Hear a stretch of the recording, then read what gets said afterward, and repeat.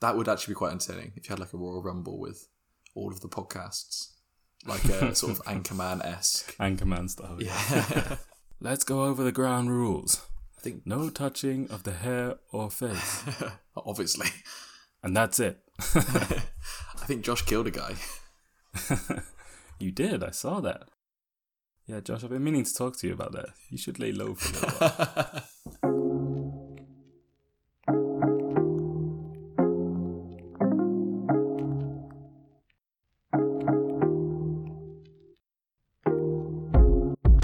Hello and welcome back to another episode of FPL by Dummies with myself, Cam, and only one of the awesome threesome this week, Tom. How are you, mate? Yeah, I'm good. Not too bad. Yeah, could be worse. Survived the weekend. Survived the weekend, yeah. Well, to be honest, it was a brilliant start to the weekend for you. So, for a bit of context, we're 3 uni mates this week. It's just 2 of us because Josh can't be with us. But yeah, we just chat about all things FPL. And Tom is a diehard Brentford fan. And it wasn't your first win of the season, was it? No, beat Arsenal first game of the season, didn't we? Yeah, so second. But it was our first. It was Brentford's first win where we all managed to share it together, which was nice. Oh, and how sweet was it? It was sweet. It was really sweet. Yeah, Josh isn't here this week because he's still recovering from our hangover from our meet-up on the weekend, it's the first time we've met up in, 18 months? No, sorry. 2 months. Apart from sorry. Apart from your wedding, I forgot Cheers, about mate. that. Yeah, Glad you had a great time. I really... I guess it's symptomatic of the fact that you can't remember any of it. So Yeah, maybe 1 or 2 beers were had that evening also. So, yeah. So it's the first time we've met up in, about not 18 months, but a while. But yes, we managed to watch Brentford game, which was very, very enjoyable. Ivan Toney, just what a beautiful man. What a beautiful man. It was, it's pretty glorious. And then just carried on watching football all the way through. I think the group ACCA was the most entertaining thing we did the weekend. Yeah, I think it was a resounding success, to be honest. Yeah, we all decided to do, so I think there was about 8 or 9 of us that met up on the weekend, so we decided to do a group accumulator. Not that we condone betting in any way, but it was really funny. Basically, we all picked a team to either, to win or to draw, whatever they wanted, and we put it into an accumulator to see how well we do, and I think we got 0 out of 9 correct, so incredibly successful group ACCA. Yeah, I must say that my pick of Stevenage to beat Forest Green was probably the pick of the bunch, as they went down 4-0 at home, so... that was prime for me. It wasn't great. But I think the most entertaining was we were watching. That was like Swansea versus Luton. I think it was Luton Swansea. Yeah. And Luton went 3-0 up, and then every time Swansea scored, there literally was like a ridiculous celebration. Like, not that we even care, but and not like we were even going to win, but it did make it quite entertaining. So anyway, yeah. Back to FPL. Well, I think my pick of Stevenage was quite similar to all of my picks in fantasy this week.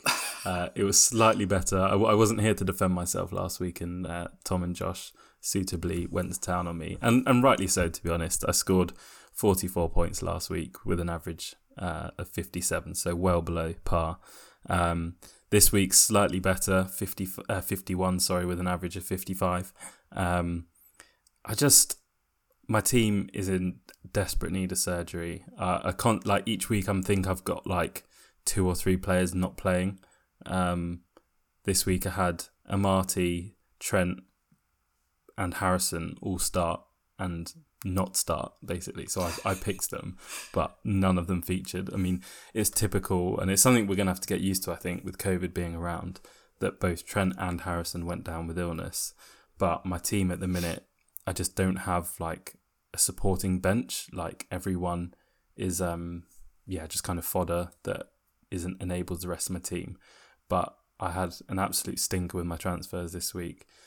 I rolled one over from last week, took a -4 to get Lukaku, St Max and Duffy in, because I had Tsimikas, who doesn't seem like he was going to play, and then obviously that's when Klopp decided to give Robbo a rest and bring Tsimikas back in, and we keep a clean sheet. Then I brought in St Max, who, outscored Ings, but then I brought in Lukaku, and this was the week that Jamie Vardy decided to score. So I took a -4 and still didn't even kind of break even with the players that I transferred out. So an absolute whopper from me. And I've sunk, I can't remember in game week 3, I think I was top 300k, was I? Yeah, you were not. Yeah, you were. No, well, game 3 you were 142. Was I? 142,000, yeah. Not 142 in the world, because I was about to say that would be impressive. Now, We definitely now would I've have talked managed. like a lot more if you were 142nd in the world at some point, but Now I've managed to sink to 957k, and even Tom has gone above me. yes, And that tells honestly, you how bad it is. I'm about to say, I think if you were listening last week, I think I mentioned that Cam is the one that always seems to do the best out of the three of us, and so the fact I'm above him right now makes me incredibly happy. To be honest, I think that most seasons I'm probably about this rank by this point, but I've normally started poorly and built up, whereas it feels worse this year because I started really well and I've dropped. And so, yeah, I'm trying to stop the rot. My team is in disarray. I've got people like Mason Mount getting 45 minutes here and there, thinking I could kind of cover off Chelsea assets, and I've just realised that you just have to have Lukaku, basically, even though he blanked on the weekend. Or be incredibly casual and just get Kante in. Yeah, but no one. So he can score a deflected worldie from 35 yards out. Well, didn't he come on at half time as well? He came on half-time for Mount, yeah. I think. Yeah, he did. Tilting. How was your week? Yeah, really good actually. Sorry to rub it in. Cheers, mate. I didn't take my only my transfer this week wasn't great. It was for a net 0. I finally took out Mbeumo, which pained me, and I bought in Rafinha. And now I'm hearing that Rafinha could potentially have a bit of an injury. So I basically took out Mbeumo, who got 8 points, for Rafinha, who got 8 points. So it wasn't, it's not negative, but it was also a bit annoying that I wasted a transfer on a potential now injured player. I decided to go one more week without Ronaldo and Lukaku, and fortunately the budget strikers of Ivan Toney and Emmanuel Dennis managed to outscore Ronaldo and Lukaku. So no -4 was needed for me on that point of view. And then I managed to jam some serious jam off the bench. So I had Matt Targett come in for Alexander-Arnold for a solid 6 points. And I had, I think everyone's favourite right now, Tino Livramento, who came in for Ferran Torres, who decided to not make an appearance either, which was just absolutely glorious. So I managed to jam 11 points off the bench as well, which just made it really, really fun to watch. Because I feel like when you jam points off the bench, that is like perfect. You're not expecting it. You don't expect to score any points from them, and then they come on for 11 points. Like that is nice. Well, I think what made this week's all the sweeter was that it was Livramento away against City, and we were all expecting an absolute pounding, and that's why he was benched, because you were like, this is going to be arguably minus points. Yeah. And then they managed to keep a clean sheet, and arguably deservedly so. I mean, the goal disallowed at the end was a bit harsh for City, but realistically, they should have been down to 10 men at that point, and who knows what happens. 60 minutes gone. Southampton have half an hour left to attack, so could have been a completely different game. But I guess now you mentioned it, we should probably start with it. There were several interesting penalty calls this week, which I feel like none of them were given, apart from the worst penalty call in the Leicester Brighton game. Thoughts? What was the Leicester Brighton one again? Was it Maupay? The Maupay one. Yeah, Maupay's pulling down Vestergaard. And he puts his hand up because he's like trying to get him, like pull away from it, and then he had the ball at his hand as he's falling. It's like, that's not a penalty. Yeah, I mean, I didn't watch the replays in any great detail. I think obviously he is being fouled by Maupay, but he does over exaggerate like the falling. Yeah. But it is because he's being fouled that he's doing that. Like his arm wouldn't be up if Maupay wasn't pulling on him. So I guess it is a bit harsh. I think we're both in agreement with the Adam Armstrong one and Kyle Walker. That ridiculous, yeah. To my thoughts on it is that I don't know that it necessarily is a stonewall penalty. Like he doesn't get the ball. You could kind of argue it's a coming together, but at the same time, since the ref gave it, I don't know that it's clear and obvious for VAR to overturn it or for the referee to overturn his own decision. It just felt a bit weird that he goes and looks at it. Kyle Walker doesn't get the ball, having given the penalty.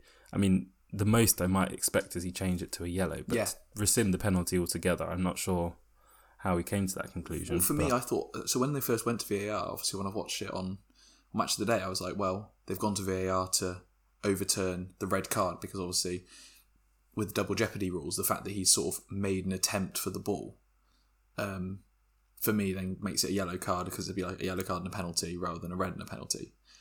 And I feel like it's almost like they've sort of got their wires crossed, and he's gone, and then he's checked it, and then I don't know how, the problem is I don't see how he's checked that and gone, that's not a penalty, because he's not got the ball, he's taken the player. Obviously, Armstrong's gone down. I don't even think Armstrong's gone down that easily, if that makes sense. It's not like if you have it in fast, normal time, for me, it's not crazy. So, well, I think Walker does come across him. As I say, he doesn't get the ball. I don't think it was a dive by any means. It was definitely a strange one. I've not seen the Ronaldo one though. We were driving at the time and heard the commentary, but was the Ronaldo one a penalty in your opinion? Yeah, I'm pretty confident it was, to be honest. It's people will talk about obviously he goes down relatively easily and there's not a loads of contact, but at the end of the day, that's what happens in all games now. Players do go down easily, players do get fouled like that, and that's not going to change. And I think that he doesn't get any of the ball, he does get all of the player, and it's twice as well. It's not just once. I think Ronaldo gets taken out twice and he doesn't get either of them. I was really interested for them to get a penalty because I really want to see who would take it. See who was going to take it. In that situation, do you think if Bruno was the designated penalty taker but Ronaldo won it, that would spice things up a bit, and Ronaldo might be like, well, I won the pen, so I get to take it, or I should get to take it? I do think Ronaldo will be on pens just because of the golden boot, because he's 4 goals in 3 games. It was pretty jarring that Ronaldo basically scored. The goal he scored was just basically he couldn't finish a beautiful ball over the top by Bruno Fernandes, and I mean it was gorgeous. And Ronaldo obviously hits it on the volley and it goes straight to the keeper, he saves it, it bounces back to him and he scores it. Was the most jarring thing as a Bruno Fernandes owner still. And then also Bruno Fernandes hit the post as well, which is, honest to God, it's the thing that's really frustrating me at the moment is the fact that Bruno Fernandes could have outscored Ronaldo on both of these games so far, and it's just a bit of luck. And I feel as soon as I make the transfer of a -4 to get Ronaldo in for Bruno Fernandes will now score another hat-trick. So I'm still maybe going to hold off for a little bit, which is I'm digging my own grave here, but yeah. To be honest, I think if you feel that way, then it probably is best to hold off. The only thing is that, Ronaldo has got lucky, but I think he creates his own luck. He is... I tweeted this week being when Ronaldo taps in for the 84th time, and it's a clip of... what's his face from Breaking Bad being he can't keep getting away with it because it is so ridiculous that he just seems to score tap-ins nowadays, but then he puts himself in the position to do that. Granted, this week was just following in the rebound for his own shot, but his goal in midweek in the Champions League and the one against Newcastle, the first one was just him being in the right place at the right time. And I think that's what you're paying 12.5 million for, because he'll score 15 of those this year. And then you add on the fact that he'll score loads of other ridiculous goals. I think he's going to be coming in for me very shortly. Yeah, well, I think it was something stupid. I think he had, I'm not sure if I'm correct with his stat, but I think he had 7 shots on target against West Ham. And it's on another day, he could have had a lot of goals in that game. Arsenal obviously another win. Well, another win, a win, and well, 2 on the bounce and a clean sheet. Aaron Ramsdale, that's interesting for me. I'm very much watching that one. That could be a potential wild card for me because they've got a nice. It's not a bad run for Arsenal. If it went on my wild card, I think he could come in as a 4.5 mil keeper. Well, it's on the FDR, and obviously this is the best metric going, but. They do have a nice run of fixtures on paper, if you're just looking at the left-hand column where you've got 3s and 2s, but they do have Spurs next, who obviously aren't firing on all cylinders, but they then go to Brighton away, which is, Brighton are their third, fourth, are they now? Fourth in the league. Now. No mugs. Palace at home, you would probably expect Arsenal to win that, but Palace look like they've got decent goal-scoring threat this year. Villa at home again, not an easy team. And then Leicester. So it's only really when they get to Watford in game week 11 that you have a team that you probably expect them to keep a clean sheet against. Now, it's not to say that in that run of games they won't keep a clean sheet, but I don't know. I think we might have missed the boat on Ramsdale. My thoughts on it were Arsenal's defence in front of him is absolutely shite. So he will literally be battered with shots, and so he's going to get some points on that metric as well. I think the first thing though is he actually going to. I know he has started the past 2 league games, but does he necessarily keep his place over Leno? 2 clean sheets, that's it's not to be sniffed at, to be honest, I don't think. And the fact that they were conceding goals previously. He made 3 saves on the weekend. So yeah, pretty tasty stuff. Have you seen the weird stat as well? I think it's like Liverpool and Chelsea have recorded the same results in the first 5 games. Like every single result has been identical. So like Liverpool won 3-0 this week. Chelsea won 3-0 this week. It was like last week. We won 3-0. Liverpool won 3-0. Chelsea won 3-0. And it literally all goes all back to game week 1, which is very, very weird. And then obviously we drew against each other. Yeah, exactly. 1-0. And we both won 2-0. And then we both won 3-0 as well. I saw that we both only conceded 1 goal all season, which is ridiculous, in 5 games. And now we do probably have 2 of the best defences in the league, but that's still very impressive. Yeah, and then not an easy feat. It would be harsh really to miss out Watford Norwich as well. And Newcastle Leeds. We haven't spoken about that. That was a very good game. It was, at the end, the result's a bit dull, but it was a good game to watch. And then, yeah, for sure. And then Watford Norwich, which was obviously battle of the proposed relegation candidates. I think it was put out as at the start, but I thought Watford looked really good. What was the bits that we saw? 5 game weeks in, I think, not to be too much of a downer on Norwich, but I think lots of people are going to look good against them. They try, but I feel like there almost should be another league created for them, and teams like them and Fulham, where they just yo-yo. Like they should, because they're better than the Championship, but they're just worse than the Premier League. Yeah, not like so Brentford, because we're 100% Prem quality. So well, Brentford are European candidates, so ninth in the league at the moment, mate. Exactly. I think, I think to end the review, I guess, of this week is I'm definitely going to talk about Thomas Frank after the game and what he said about Bruno Lage, which, honestly, God, I think I tweeted it earlier, but it was the most perfect thing. So I think Bruno Lage came out and said that he was really angry that Brentford were time wasting. And Thomas Frank, to quote Thomas Frank, said, "I could ask Bruno Lage what he would have done if he was leading a newly promoted team. We're just a bus stop in Hounslow playing against Wolves, established in the Premier League, with 10 times our budget, leading 2-0 away, 10 versus 11. I think his players would lose a bit of time also. But I can also speak about how his first half went. You look at the games, and we did deserve to win. Yes, expected goals, big chances, everything. When it was 11 versus 11 and when it was 10 versus 11, you don't use excuses. Just say you lost to the better team on the day." Oh, God. Inject it into my veins. Oh, my God. I watched his interview afterwards as well, and I was just like, yeah, I like this guy. That's the man I want to marry. Yeah. To be fair, I do love him. So, yeah. Who doesn't? I don't want to go on to it too much because I feel like it just becomes a Brentford podcast every time I got my little bit of a rant. But yeah, they were good. They were very good. Mate, we're all here for it. Don't you worry. We'll leave it there. So yeah, move on then. So if we move on to Would You Rather?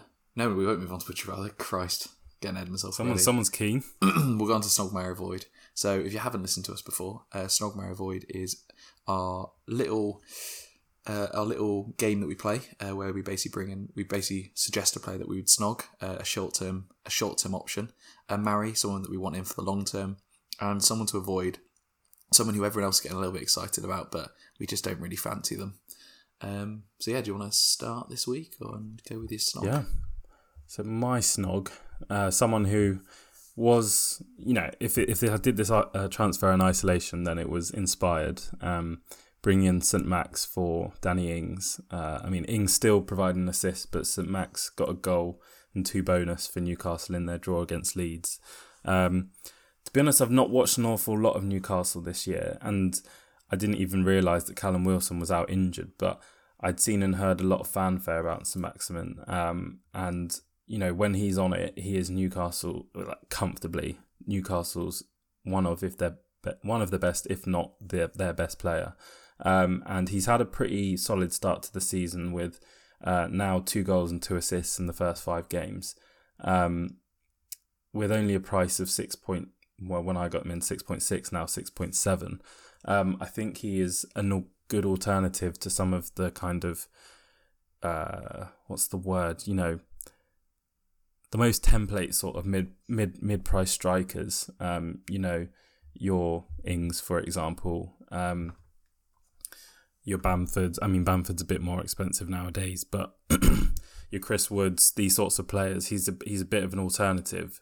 And as long as he can stay fit, he's only 10.9% owned at the minute. I think with the run of games that Newcastle have coming up, they're not the worst fixtures. They've got Watford, newly promoted, who seem to be, a good side, but they leak goals. Wolves, the game after that, they're not in particularly inspiring form, having just lost 2-0 to Brentford. Spurs, again, out of sorts. They can have holes picked in them.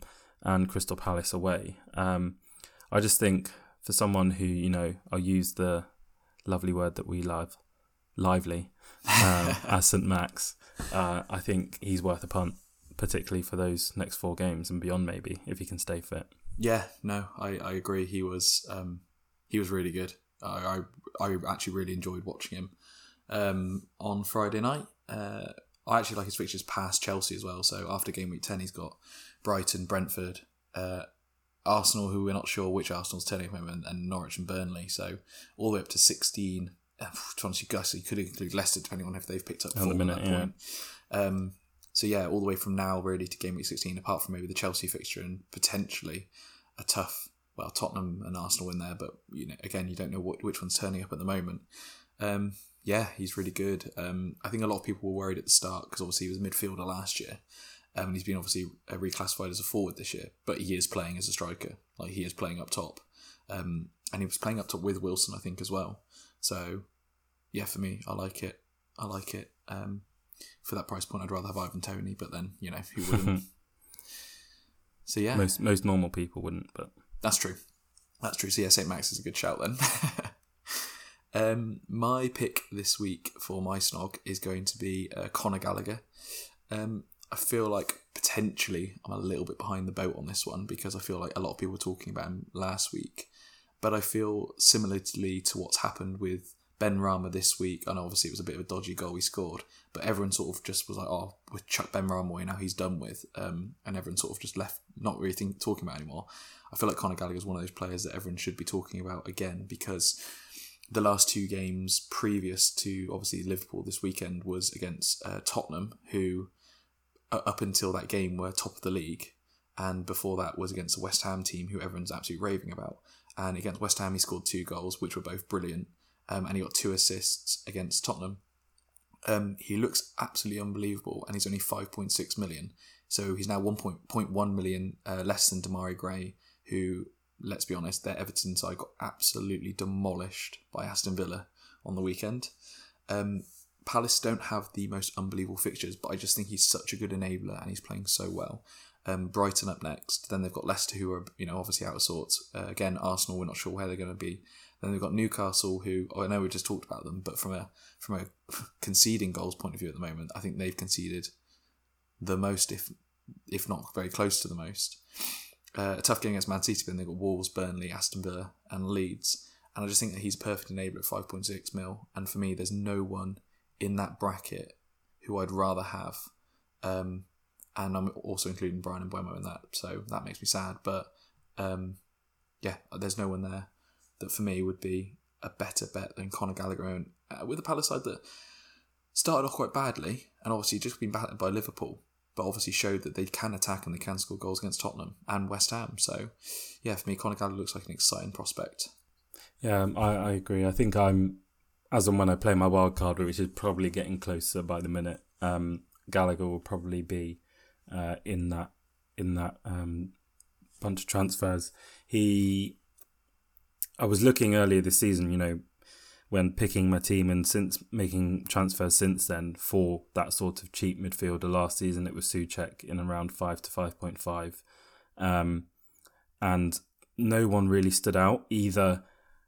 Just on paper as a good bargain, or showing early season form. And I must admit, did think Gallagher was kind of a flash in the pan with his 2 goals against West Ham, but the highlights that I've seen of the Palace games, he's been playing really far forward and arriving in the box. Whereas last season for West Brom, he seemed to be a bit more of a 4, sitting in the middle, kind of breaking up / dictating the play for West Brom, which, he played really well for West Brom, but on a fantasy point of view, he wasn't getting any points, just because the way the game's set up. But this year with him, as I say, arriving in the box and playing further forward, he's getting those chances to set up and score goals. So I think their fixture run looks quite nice. Palace have been quite competitive this year. So again, that's not to say that they'll necessarily win any of these games, but they can at least get score draws or, score losses. That's not a phrase, but yeah, I like that punt. Yeah. Marries. Now, I'm not gonna lie, mate. Your one is already grinding with me. So you go, and I'll rant. So yeah, my marry is Alonso. Josh and Tom talked about it last week whether they would rather have Alonso or Chilwell. And 2 weeks ago, I would have agreed with Tom that I would either be getting Chilwell in or holding fire and not having Alonso until Chilwell starts.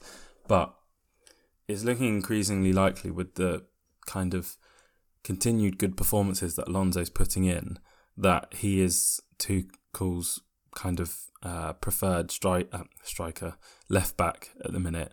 I mean, he's playing so far forward, he may as well be Chelsea's striker. But I think, yes, Chilwell came back from the international break later than some of the other players, but Jorginho came back at a similar time. He made the final as well, and he's been starting. So I think that Alonso has kind of clearly made his case for the starting left-back position. This is not to say that this won't change, but I think he's kind of recaptured that form of 2 or 3 years ago. And, I kind of made a joke at the start of this year that how he's fallen, being previously like an 8 mil defender, and he was 5.5 at the start of this season. But he has recaptured that form that means he's worth, Trent sort of money, 7.58 million. So you're getting an absolute steal for, is he 5.7 at the minute? Yeah, he's jumped up a bit, but yeah, he's still relatively cheap in terms of, for the output that he's defenders. giving. Yeah. For the output he's giving, as I say, he's 5.7.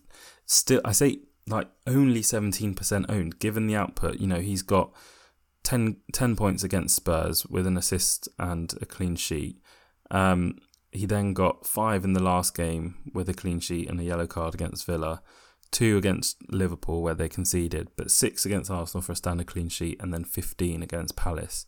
He's got 38 points. Is he the top scoring midfielder? Let me just get the total score.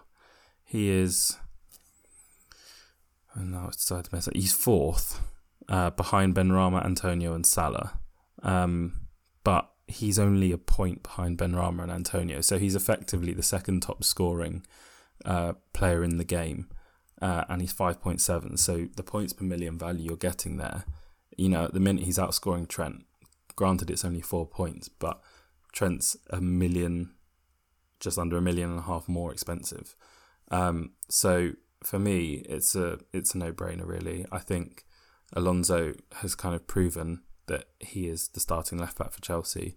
Now they do have City up next, but I think he could easily get 2 points in that game. City might score, but I'm not kind of certain that they'll score a hat load against Chelsea. So I think if you are looking at him, you could very well get him in this week and ride out that fixture. And then after that, they've got Southampton, Brentford, Norwich, Newcastle, Burnley, Leicester between game week 7 and 12.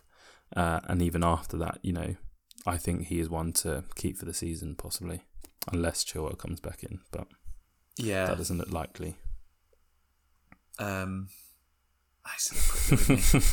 He's still a stupid prick. I do think Chilwell's going to come in. I keep harping on about it, and I've said it now like several weeks. And at some point, I'm just going to have to accept that I'm wrong. But at the moment, how about now? No, there's no way that he can play all season. Why not? Even if Chilwell's fallen out of favour with him, like they've still got Emerson. Is Emerson still with them? Was he on loan actually? Oh crap! Yeah. I just can't see it. I don't think it's going to happen. But it's really annoying me because I just don't think he is. And it's one of those where I sort of I don't want to get him in, but I just feel like as soon as I do get him in at some point, because I've already said, if he's still playing when I do play more wildcards, I've got to bring him in. I just feel like I'm going to get him in, and then all of a sudden he's going to get benched. Like it'll be interesting this week because obviously we've got Carabao Cup this week. Is Chelsea involved? Yeah, well, there will be. Is it, what round are we at? I don't know. I didn't even know that was happening this week. Yeah, we've got Tuesday, Carabao Cup, and they're playing Villa on Wednesday, sorry. So yeah, that's obviously coming this week, and so it'll be interesting to see if Chilwell actually gets some minutes because they've got to play somebody. They can't play Alonso for, 50 games this season, and Ben Chilwell is a £50 million player who's currently sat on the bench. Like, I just don't understand where that's going.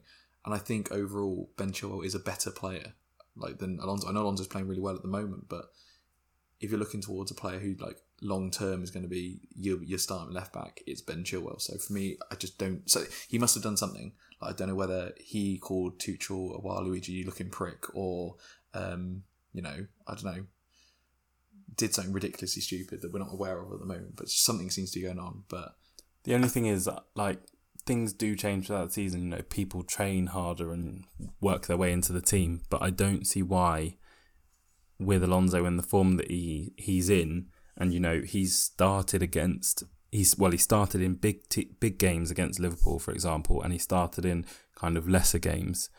Why Tuchel would change from someone who's in good form, in the flow, seems to be playing as it. And the reason I chose Liverpool against, for example, Palace, and he started against Spurs. That's a big game for Chelsea still. He might think, he's attacking, but defensively he's a bit suspect, so I won't play him against the bigger teams. But where we're going to dominate the ball and he can get forward and stuff, I'll play him then, and I'll play Chilwell in the bigger games.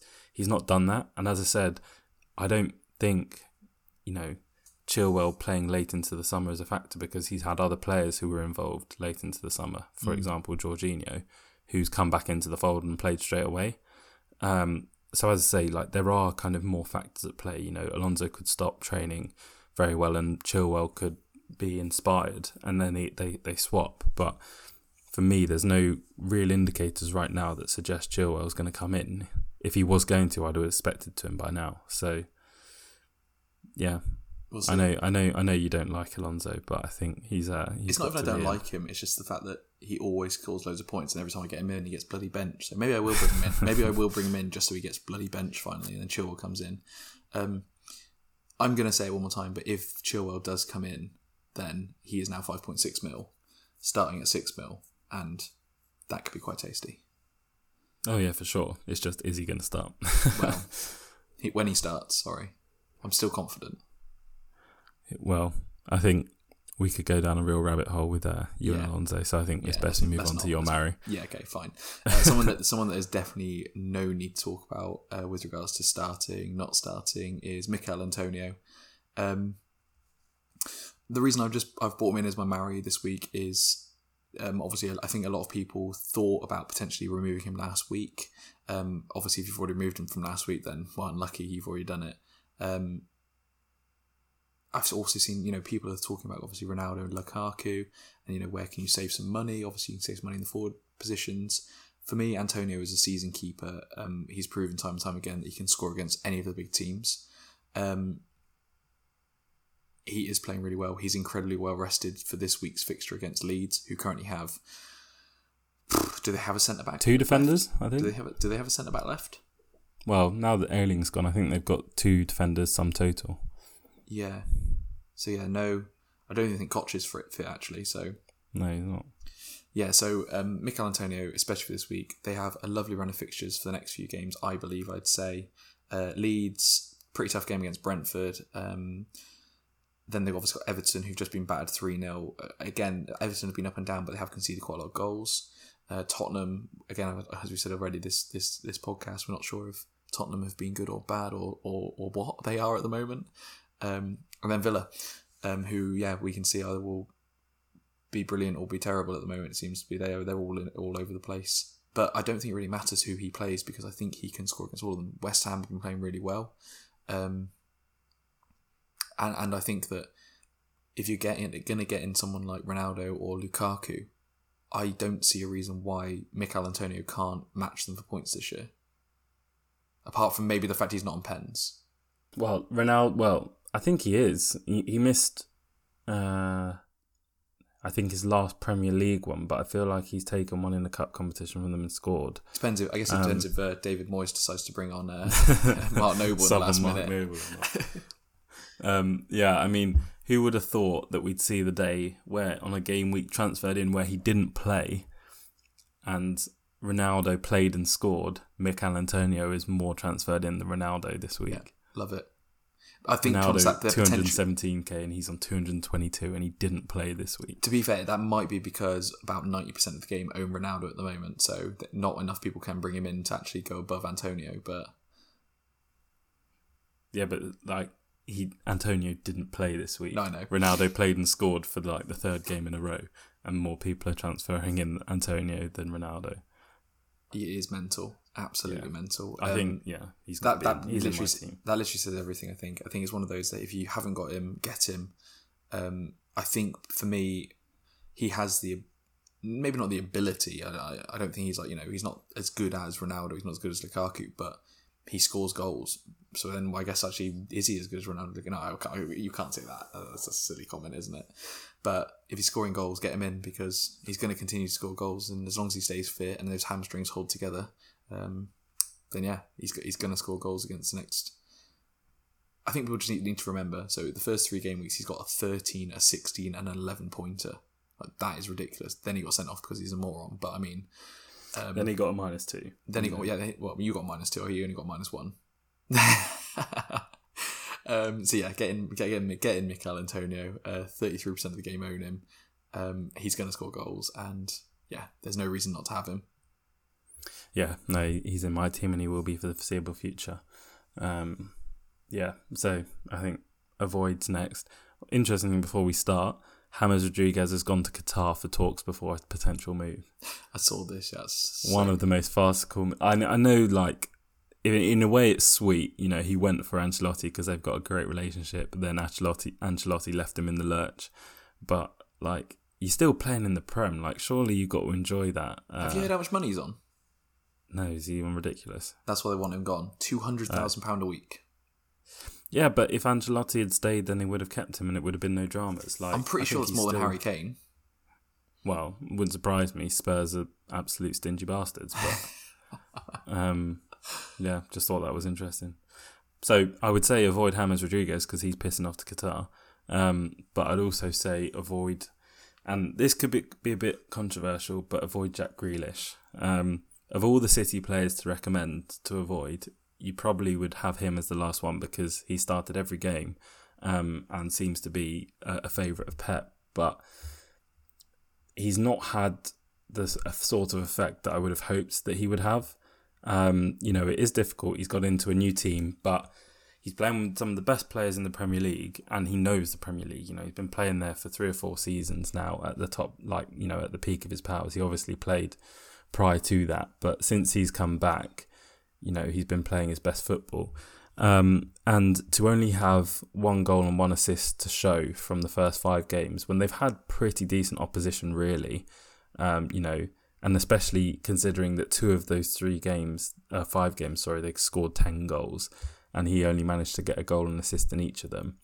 It's a bit of a disappointing output for me, really. They then have Chelsea and Liverpool up next, which, they in the past they've torn both of those teams apart, but I think both of those teams are in recent form look better than City, and I think. Could be wrong, but I feel like it's inevitable before he starts being rotated with some of City's other wealth of midfielders.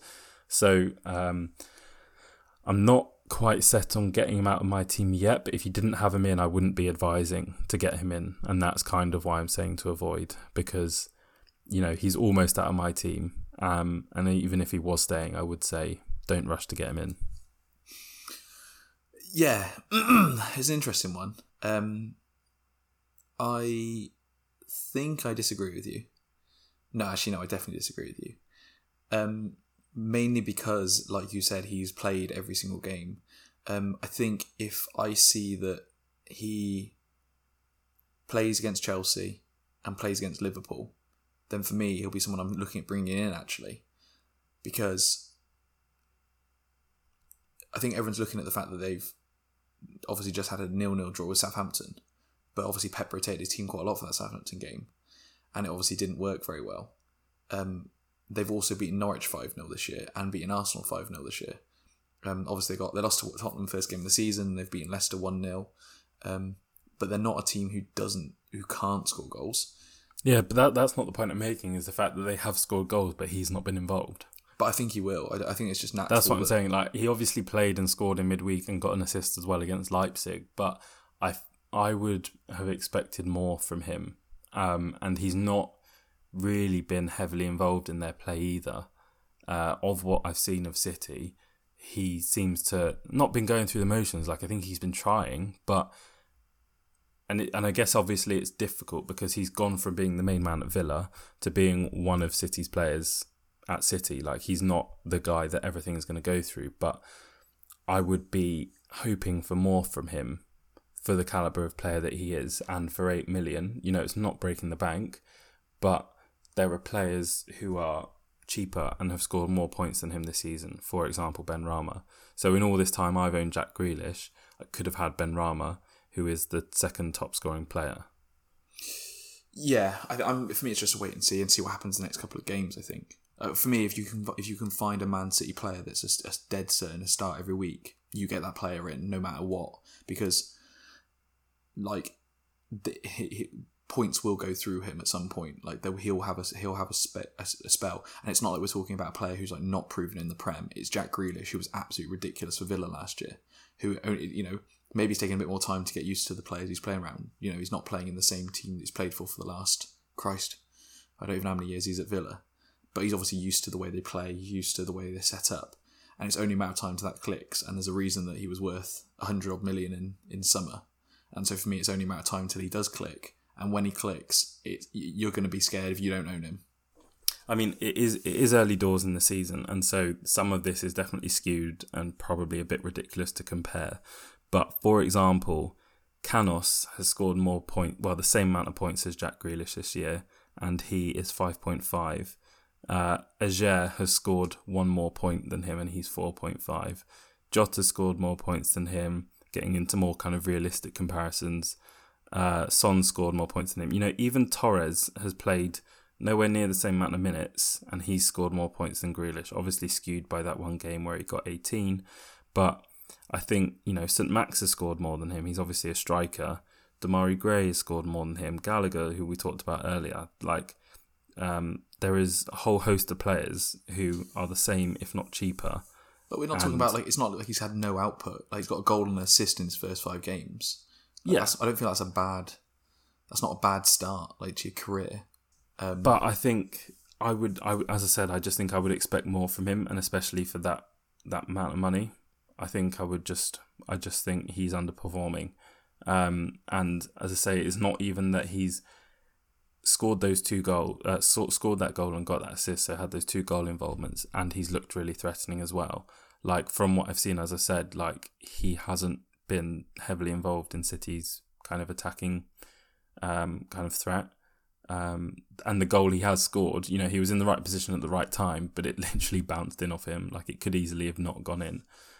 So we could just be talking about 1 assist in 5 games for one of the top scoring teams. If we talk about an opposite of that, though, then everyone's talking about obviously Ferran Torres and going, Ferran Torres because he's their starting striker. Well, I've got him in my team, but he's only pointed in 1 game. He just pointed big in 1 game. That's all. Yeah, and as I said, I did point out that it is skewed by that 1 return, but at the same time, he has returned those points, and Grealish hasn't. So, and you know, for City are the 3rd top scoring team with 11 goals. Only Chelsea, Liverpool, and United are ahead of them. And was it you who mentioned that crazy stat that they scored like a stupid number of goals and had a crazy number of different goal scorers? I can't remember the exact stat. It was Josh, I think, but I know which one you mean. Yeah, there's like 13 different goal scorers in all the games. Is that right? Like, I can't remember. I mean, that's Champions League as well, I think. Which is great in one way, because it tells you that you can get points from them all over the pitch. But then it's also not great because you can't really focus on any one player to have in your team that's going to guarantee you goals. I think I would avoid Grealish because I think there is just a wealth of mid-price midfielders as well as premium price midfielders that you might want to have in your team. And instead, I'd actually think I'd prefer to have a City defender, because they've kept, apart from that first game against Spurs, they've kept 4 clean sheets on the bounce. So I would save some money in midfield and reinvest it in the defence with one of their kind of, and I know they're few and far between, but assured starting defenders.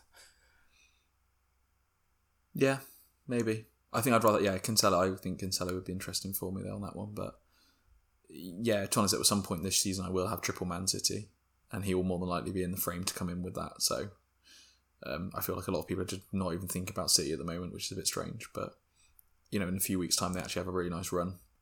So it's going to be interesting to see the change. Good old effective ownership. I'll be nice and quick on mine this week, because I think it's not really, a lot of people are talking about it, but I think it's more of a flash in the pan one. Ismail Assar, he's 6.1 mil. I think Gallagher's better. I think Gallagher's better value. I don't think he's better particularly, but obviously Ismail Assar scored 2 goals on the weekend. He got 3 bonus points. They were playing Norwich, who have 0 points and have conceded a ridiculous amount of goals already this season. Well, they've got a goal difference of -12. So. Yeah, they've conceded 14 goals this season. Like, Watford actually look like a half-decent team. I don't know what's happened to Norwich, because they don't look like the team that was playing last year in the Championship. They've got Newcastle and Leeds next, so if you're getting him in for 2 game weeks only, then maybe, but I just don't think he's going to perform as much as everyone is hyping it up. Like, I don't think he's obviously a great player, but I don't think he's going to get the output that's needed, really. He's had a great start. Obviously, big score on the weekend. But he obviously got beat by Brighton. They've been beaten by Tottenham. They got beat by Wolves. I'm not 100% sure. I'm not sold on it. I don't think it's your best investment in money. I personally prefer Conor Gallagher, and I think to drop down 0.5 of a mil now to Gallagher, or you could even drop down to maybe like Decore, someone like that. Save that extra bit of, I think 0.6 of a mil this year is potentially quite a lot of money. So nice and short, nice and sweet. I wouldn't get an Ismail Sarr. Yeah, I won't contest it too much, and I'll move on to Would You Rather, and you'll see why. But yeah, Would You Rather is a game that we play. We just love games on this podcast. So we aren't very serious, so no, we're not. But it would be with Josh here. I would propose two players to each of the boys, and they would have to quick fire, choose one of them, and back it up with some reasoning. And we do that 3 times. So as I said, I've kind of given a hint, but for this first one, Tom to go first, please. Ismail Assar or Rafinha? Yeah, Rafinha all day. That's an easy one for me, I think. Well, I guess you've kind of already given your reasoning. I'd be tempted to say Sarr. I think it's not quite as cut and dry. And obviously, kind of skewed in that Watford have played Norwich and Leeds haven't yet. But so far, 3 goals for Sarr, 2 for Rafinha. Leeds, I think we all expected big things from them after last season. And they have had a tough start, and there's the potential for second season syndrome as well. But I think I would have expected Rafinha to be more of a threat, and he could have easily had another goal on the weekend against Newcastle. He had that shot that he dilly-dallied, and by the time he finally took it, 4 players were on the line and Darlow was in front of him. But I think Sarr could be a good shout. You have just listed off that they've lost 3 out of their first 5 games, won the other 2. Not the worst start for a newly promoted team. And in the 3 games they lost, they didn't score. But in the 2 games they have won, they've netted 3, and he got in 3 in each, and he scored half of those goals. So I think he is got a decent threat. One of those games was against Villa, who's an established Prem side. And coming up, they've got Newcastle at home. We've already established they're not the most defensively sound. Then they go away to Leeds, another kind of leaky team. I think they've got a mixture of good fixtures, and he's, a really good player, and he's proved that over the past few seasons. So I think there is a good kind of argument for having Sarr, and then you throw in the fact that he's actually cheaper than Rafinha. And a slight caveat that's unfortunate after the weekend, but Rafinha's potentially injured now. So so I'm talking about it from obviously if Rafinha's fit. type of thing. And for me, it's which player poses the most threat and which team do I think is going to score the most goals. And I think from a threat point of view, they probably they're playing similar positions. I don't know, Saar on free kicks and corners as well. Not sure. I wouldn't bet on it. I'd say that probably someone like Cleverley probably is or something like that. But yeah, I don't think he is, but I feel like Rafinha himself has more. I prefer Rafinha as a pick. I feel like Leeds are going to score more goals this year, and I feel like although Saar will probably more than likely be involved in more of Watford's goals, I feel like the quantity of goals Leeds will score this year. Everyone's talking about Leeds having quite a bad start to the season, but for me, they had a bad start to the season against teams that they were expected to have a bad start against at the start of the season. Like they had United first game of the season, who have obviously proven now that they're playing really well. And to be honest, Leeds always struggled against United for some reason in the last year, and obviously 5-1 loss in the first game week. They had Everton, who have been playing well, obviously got battered by Villa on the weekend, but generally been quite good. Burnley's always been a relatively tough team to break down, even though they've not looked quite as good this year. And then obviously Liverpool. And he scored against Everton, he scored against Newcastle. And I just think that, and with especially with the run of fixtures they have at the moment now of like West Ham, Watford, Southampton, Wolves and Norwich, like I would be scared if I didn't own Rafinha, I think, or a Leeds attacker, so Bamford or Rafinha. And so I'd rather have Rafinha, and I don't think I'm going to. I feel like if I'm missing out on Saar points, I'm not really that bothered. Whereas I think if I'm missing out on Rafinha points, I'm like, well, I should have had him in. So, yeah, I mean, I think Rafinha probably is the pick, but I don't think it's quite so standard as bin off Saar. But that's your opinion. You're entitled to it. I know I am. I bloody well am. Yeah. It might be shit, but you're entitled to it. I might be wrong, but I don't care. All right, next one. Moving on to the kings of the enablers. Would you rather have Livramento or Duffy? Livramento. And why? That's a good question. For me, I know it is. It is, yeah. I think Southampton have looked better than they did at the start. Obviously, draw against United, if I remember. Draw 0-0 to West Ham. And obviously they're drawing against Man City this weekend. And I think defensively they've actually looked not bad. Brighton just seem to be conceding when... I know obviously Brighton are playing really well. But there's always that question. I know there's a lot of injuries in the Brighton defence at the moment, so Duffy does seem to be like the most likely to keep his place. But there was even talk of Livramento potentially... I think on the weekend he got pushed slightly forward as well. What, playing like right back? Yeah, well, like right wing back, right winger. Maybe. Thoughts. But yeah, obviously, I think Livramento offers a bit more than Duffy, because obviously Duffy, I think, is he playing right centre back? Is that correct? Probably. And I know he obviously scored a goal and he's got an assist, but the assist was dubious, and the goal he scored was, I think, it was his first ever. Is it his first ever Premier League goal? Or was his first goal in like so many stupid amount of years? And so I just think Livramento is your better option there. Yeah, and I think actually Livramento is cheaper than Duffy now as well. Yeah, Duffy's had a few price rises, so he's up at 4.3, whereas Livramento's still down at 4.1. I don't know. I think it's 6 one, half dozen the other, because, well, I mean, actually, no, it's not. It's clear. Shane Duffy, he's got an ICT index of 38, and Livramento's got an ICT index of 139. So Duffy is 101 times better than Livramento. I hate you. No, in all seriousness, I think Southampton have got 2 clean sheets on the bounce. Brighton so far have 2 clean sheets this season. Obviously, you pointed out Duffy had that goal. And then, yeah, a questionable assist this weekend. I think Brighton, when I think about it, I would say that Brighton are the more defensively sound team, so I'd expect them to keep more clean sheets. But Southampton have been remarkably good this year. I mean, they've not had the best results. They've got 4 draws on the bounce and for opening day loss against Everton. But, in those 3 of those 4 games, they've played, I'll have a look at the league quickly just to remind myself. United, Man they played City. 3 of the top 8 in playing West Ham, City, and Man United. They're not easy games, and in 2 of those they kept clean sheets. So they are showing more promise. But I think I would err on the side of Duffy because he has that proven set piece threat. Livramento could counter that with playing right wing back now. But as I say, I think Brighton probably have the defensive prowess over Southampton.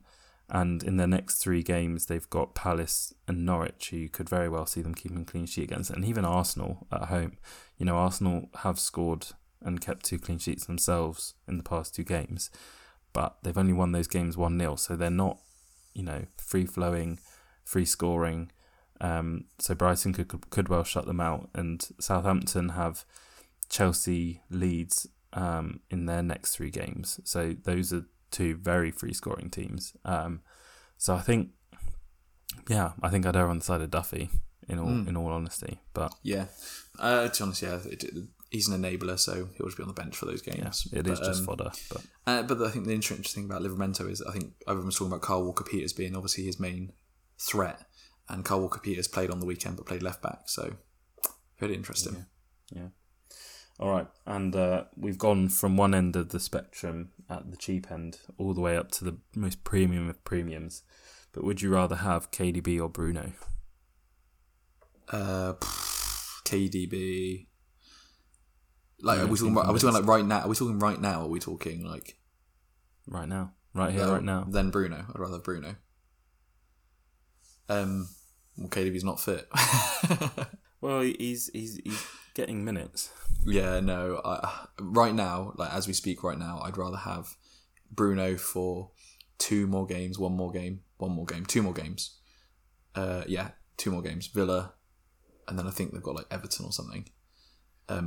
KDB's got, Man City, Chelsea, Liverpool. So right now, I'd rather have Bruno. I think Bruno's been really unlucky not to get the goals. Not to be involved in the goals and not to get any sort of points in the last couple of... obviously he scored in the game Newcastle when they won against Newcastle. I think he was unlucky not to get anything against West Ham. I think he deserved something in that game because he played really well. The fact he got a price drop after the game is just absolutely ridiculous because I know he's owned by a lot of the game and a lot of people are selling him for Ronaldo, but Bruno did enough things in there to earn himself points. It's just Ronaldo got the goal. The assist for Ronaldo's goal was Bruno Fernandes if Ronaldo didn't kick it at the goalkeeper, if that makes sense. Bruno Fernandes. So if what didn't happen, then he would have been good. Yeah, exactly. How FPL usually works. If Bruno didn't hit the woodwork, gets in the inside of the goal, then that's also a goal. So if he scored, then he would have got points. If Bruno scored, then he would have got points. And I just think that everyone's sort of jumping straight off of him. My worry is I jump off of Bruno and then he hauls. Everyone has forgotten that Bruno Fernandes scored a lot of goals last season and they weren't all from the penalty spot, and he's not just a penalty merchant because he got 14 assists and he got 18 goals, which I think 8 of them were penalties. Yeah, something like that. I mean, they do have some very favourable fixtures coming up, and I think the question you don't have with Bruno that you do have with KDB is that he's starting no matter what. And with Villa and Everton both up next at home, those aren't easy teams, particularly on the FDR. They're not easy teams, but you could well see Man United scoring 4 and Bruno getting 2 goals and an assist in each of those games, or a goal and 2 assists. Like, he could be really heavily involved, and he does have that potential to go big. I think it was just more from the fact that KDB got good minutes in the Champions League in midweek and then came off the bench against Southampton. And when he's fit, he's a sure starter for Pep. So they do end up being on that same level. But I just was interested to see. I know obviously you already own Bruno, but if you'd be tempted to try and get KDB in ahead of him going big and kind of finding form, but. I think I'd agree with you that I'd probably have to go with Bruno right here, right now. So yeah, I think KDB will be an option later in the year. I think now is a little bit risky. I think you can't. It's quite hard to look past if you're getting out like a Bruno Fernandes, or if you're getting out. I don't know why you would be, but if you're getting out Salah or someone like that, and you weren't looking at Ronaldo or Lukaku, then you're making a mistake, I'd say. Well, I think, you've got to have KDB for the 16th of October, because this is one of the few fixtures on the calendar where you already know the score before it's actually played. So on the 16th of October, Man City are going to beat Burnley 5-0 because they're playing them at home. And De Bruyne is going to assist at least 2 and score one himself. So you can be rest assured that you can put that plan in place, and you'll get some returns off the back of it. So I will. I'm going to caveat what I said then actually as well. If Bruno Fernandes takes Ferran Torres' place and plays false 9 again like last season, then I'd rather have Kevin De Bruyne over Ronaldo and Lukaku.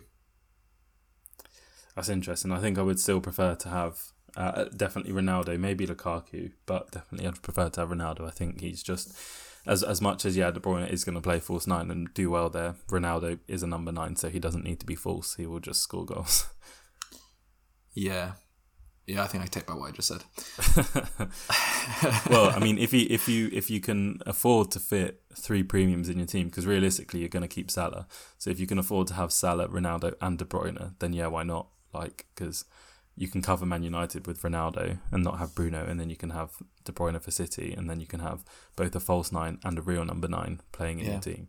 And if you can afford to have Salah, De Bruyne, Ronaldo and Lukaku, then what the fuck does the rest of your team look like? Because Christ almighty, it must be decimated. Then you've been chasing price rises at the beginning of the season. Yeah. Built up like 115 mil by game week 4.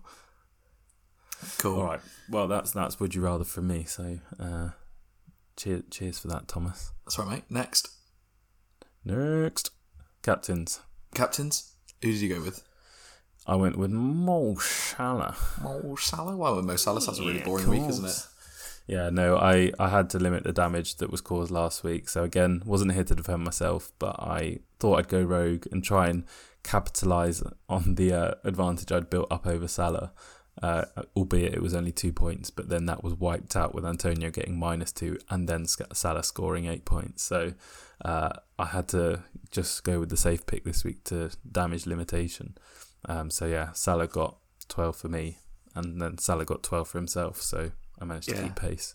I'm just going to pretend I captained Ivan Toney this week because he also got 12 points. So yeah, captain Ivan Toney this week. He was banging. What a bloke. And who did Josh go for? Bamford. It's all England team. He went with Bamford. Yeah. So who got a return? To be fair, it wasn't like it wasn't bad. It just wasn't great. Yeah, I mean, given the fact that he is doing an all-England team, I was going to boast and say at least I'm outscoring Josh, but he, as we've said before, he is hamstrung to about a quarter of the game. So and is still doing. Actually, I still think he's doing relatively well. I like about. Well, he's doing better than you were last year. So wow, that is harsh. Well, I mean, harsh but true. Is he actually?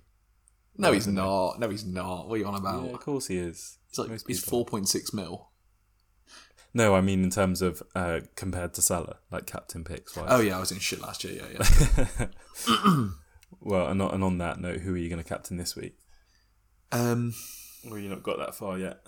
I have. That's the thing. But my original plan was to take Bruno Fernandes out for a hit and get Ronaldo in. Well, I mean, even if you don't do that, you could still captain Bruno at home to Villa. Oh no, to be honest, it's probably going to be Antonio against Leeds. I just think he's going to go big again.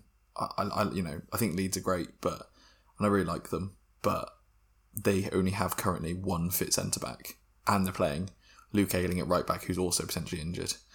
It's just like that defence is absolutely decimated, and as good a goalkeeper Meslier is, he's not going to be able to save that many shots against Antonio. Yeah, I could be tempted, but the last time I went with Antonio after Salah was last week, and I got -2. So well, I'm not captaining Salah against Brentford. This is true. Well, so mainly because Brentford are going to win. So yeah, but Salah could still score 3, and you could win 4-3. Honestly, I'm actually a little bit nervous owning triple Liverpool against Brentford because it's going to be a decimation. Like it's going to be embarrassing. Well, you think you're scared. I'm actually a Liverpool fan, so you know. You must be petrified. Oh, I'm not going to watch it. I'm going to be behind the sofa. And I'm going to watch every single minute. I'm going to drink it in. You'll never see anything like this again. Yeah. Well, you probably will, actually, because we'll win the league next year, so... You'll see everything like this again. Yeah, absolutely. So, oh my word, I've just looked at the league. How bad's it going for you? That is disgusting. Well, it was going well, and then the past 2 weeks happened. So yeah, we'll go on to our league review, and we'll give the quick shout outs to everyone who's doing well and better than us. Basically, we're not going to call out everyone who's doing better than us, because to be honest, we could be here for another hour. Sorry, we'd be here all week. We would be here all week. So if you do want to join the league quickly, the code grab yourself a pen and paper. Good. It's UEVAGU. That's UEVAGU, and you can come join us and see how well you're doing compared to 3 absolute morons. Well, it will be in the description even if you didn't grab that. And that's true. Sure, it's on Twitter as well. So I'll probably tweet again this week with the code if anyone wants to join, because I feel like, it's good fun. It's good fun. Top of the league, still Richard Everson, FPL dad. He needs a shout out because he is currently ranked 896th in the world. You could have stopped at 896 and people would have thought that we had a similar rank. Ah, yeah, it's true. Richard is currently 896th in the world. He's FPL dad on Twitter. To be honest, if you're following us, then go follow him as well, because I'm not gonna lie, he must have some insight that we need. I think we need to hit him up really, because it's actually ridiculous. So that's an incredible score. 416 points total at the moment. Not the best game week of the week though. Yeah, that goes I was gonna say shout out to Sandil Lamini with a big boy 90 points this week. Oh wait, I missed that one. Oh shit. Who were you going for? I was going for Clive, who's second in our league, 81 points. Nah, that's peasant. To be honest, I'm not sure how intentional this week was. Or maybe he did go for 5 at the back straight off, and it wasn't auto subs, but it was only one auto sub.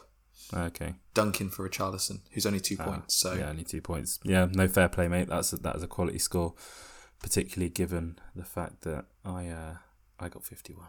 And now I'm 55th in the league. Yeah, 90 points, that is huge. That is a really, really good score, actually. The only thing is 28,000 game week per score rank. Like, the slump that I've had is just symptomatic of how close the league is, because I'm not actually that far off. For example, Sandil, who just scored 90 points. He's on 365, and I'm only a bit further back down the road at 338. So, it's only 25 points in it at the minute. But, yeah. I'm ahead of you. That's all that matters. Yeah, let's not talk about it. Yeah, but you took him well out this week, so you're a fake Brentford fan. That's true. I might take out Tony this week as well. Wouldn't surprise me. Nah, I'm not going to do that. Don't be silly. Plastic.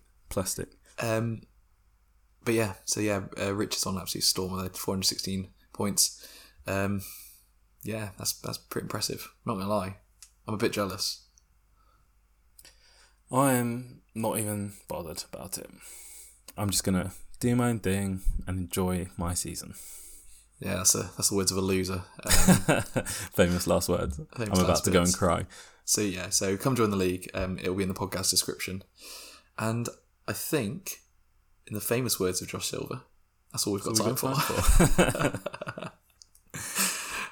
We definitely do have time for more. We definitely have time for more, but to be honest, I'm pretty hungry and I'm not eating yet, so I want to shoot. Sounds like a shout. Yeah. Thank you for listening to us as normal. If you want to follow us on Twitter, as we just alluded to, we are all on Twitter. So we are the FPL by Dummies on Twitter, FPL Dummy Cameron, FPL Dummy Tom, and our dearly departed just for the day, FPL Dummy Josh. So come and get a little bit of insight into, I don't know, I don't even know what I tweet about anymore. Brentford, shit memes. I was going to say insight. That's questionable. If you want some great quality memes, then definitely follow Tom. I come up with a decent one every now and then, but we're mainly here for the memes, nothing serious. Pretty much, yeah. We're basically becoming a meme account slowly. Joining FPL Martin. Yeah, absolutely. Not quite on his level, but there you go. No, so thank you very much for listening. You can continue listening on all the platforms you're listening on at the moment. If you're listening to us on, some microwave radio, yeah, if you're listening on like a satellite dish in the middle of like the Sahara Desert, then you can get us on Spotify and Apple Podcasts. That is an easier way. So, if we're coming through really crackly on that, then definitely worth changing over to one of those platforms because it might be easier.